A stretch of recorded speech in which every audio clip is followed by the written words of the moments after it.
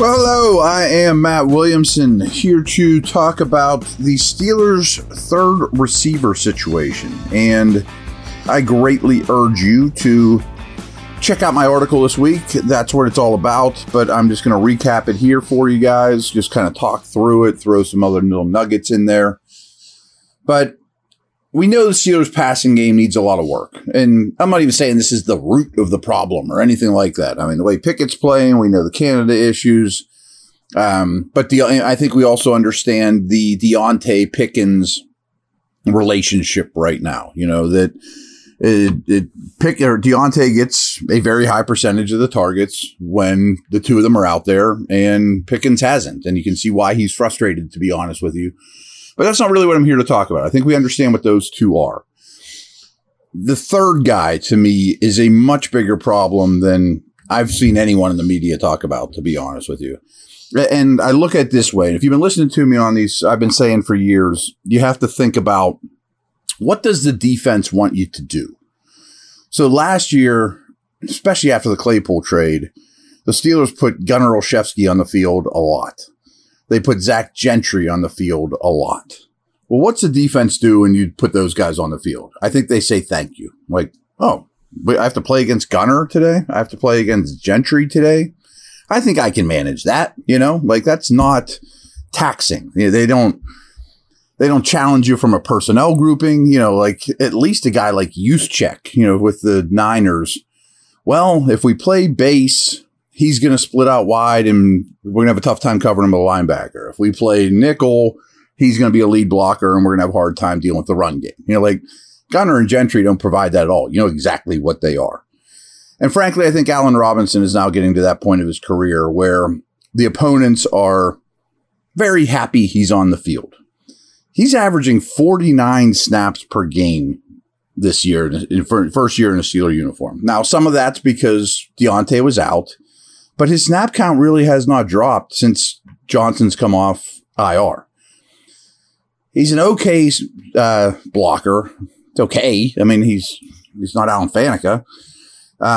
He's always basically out of the slot, but he has very little dynamic qualities. He doesn't separate. He has no deep speed, and he's got an old man's game. Now, I'm not saying you cut the guy, but he can't play 49 snaps a game.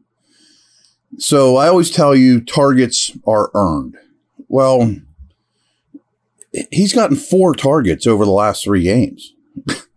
I mean, Johnson's been back. They don't even throw him the ball. Like, what good is he even doing?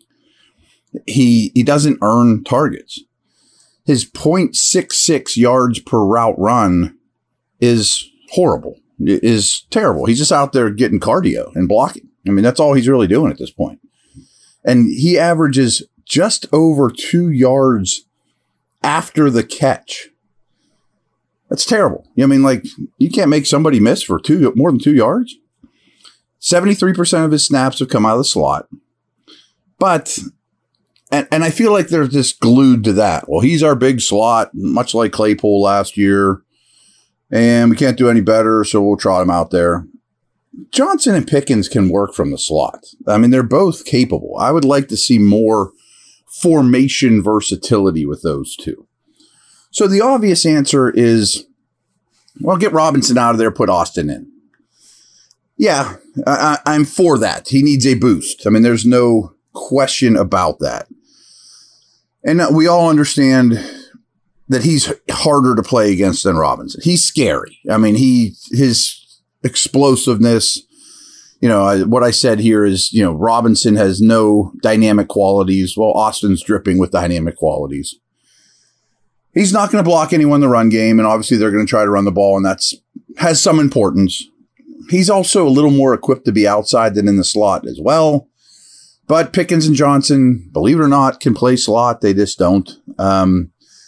However, that sounds all well and good, but playing 49 snaps a game in the NFL, as Robinson is hard on the body, and it's not for everybody. And I don't know that Austin can handle that, to be very honest with you. Now, a problem with his usage, as it's currently constructed, though, is when he's in the game, it's almost become a tell that he's going to get the ball a high percentage of the time. I mean, they either hand it to him or throw it to him a very high percentage of his snaps, where you'd hope that if he's out there 30 snaps a game, he would be not as obviously getting the football. And it's not 100% or anything like that, but it is too high a percentage of the time. So that's the issues. And I definitely think more Austin, less Robinson. Maybe it hurts your run game, but it certainly is going to back people off the line of scrimmage too, is part of the solution. Just less Robinson is really the basis of this. So I'm going to take a quick break and talk about some other angles on this as well.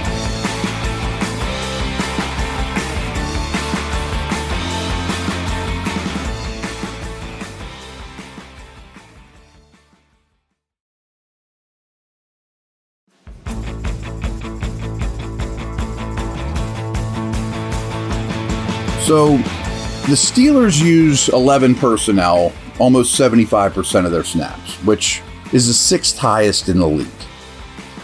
I think they need to drop that percentage down, especially now that Pat Freiermuth is eligible to come back. And they did this last year. Last year, they were very, very high 11 personnel. They trade Claypool, and then they got much higher 12 personnel with 2 tight ends on the field.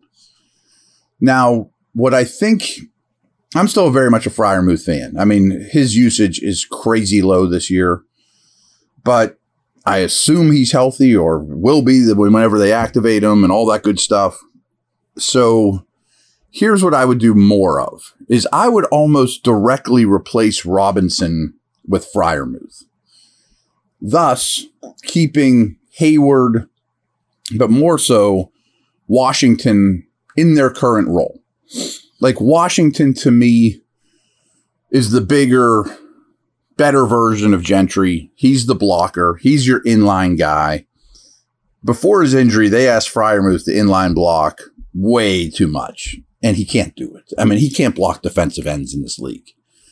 So detach him. You know, he can still block linebackers, safeties, but make him the Allen Robinson with the hope the teams play heavier defense too, you know, that they count it as 12 and they don't play dime against you, or, you know, so I would like to see that a higher percentage of the time.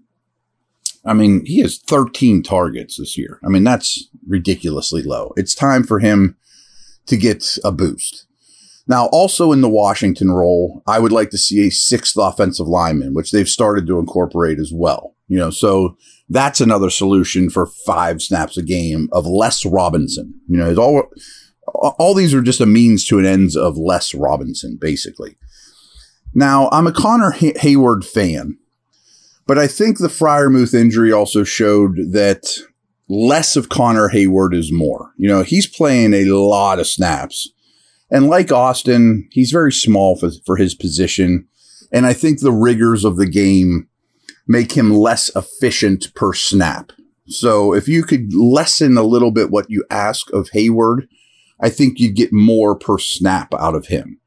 You know, Washington gets a lot of work on the line of scrimmage. Hayward comes in here and there. Freiermuth plays a lot, mostly out of the slot. Mix in Austin, as we mentioned, for less Robinson.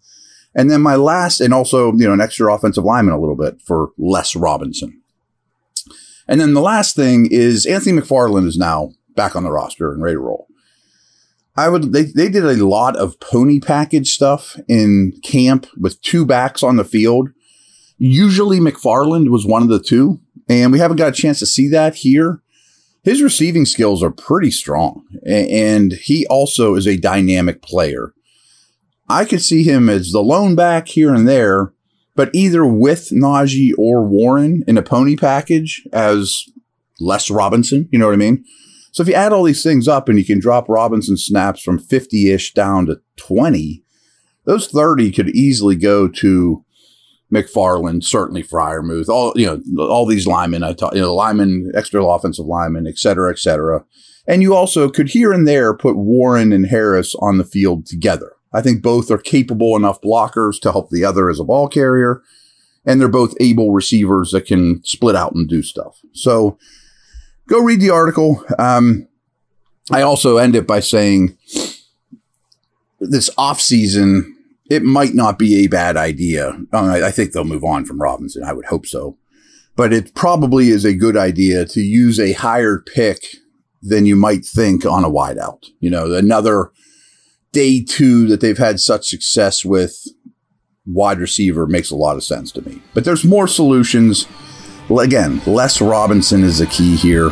Hope you enjoyed it. Go check out the article. Leave me some comments, feedback, all that good stuff. Over and out.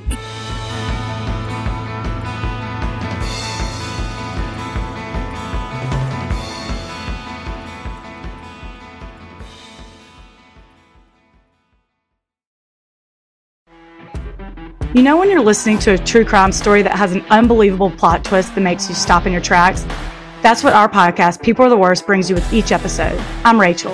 And I'm Rebecca. We're identical twins who love true crime cases that make you say, didn't see that coming, and we hate the people responsible for them. Listen to People Are the Worst now on Apple, Spotify, or wherever you get your podcasts.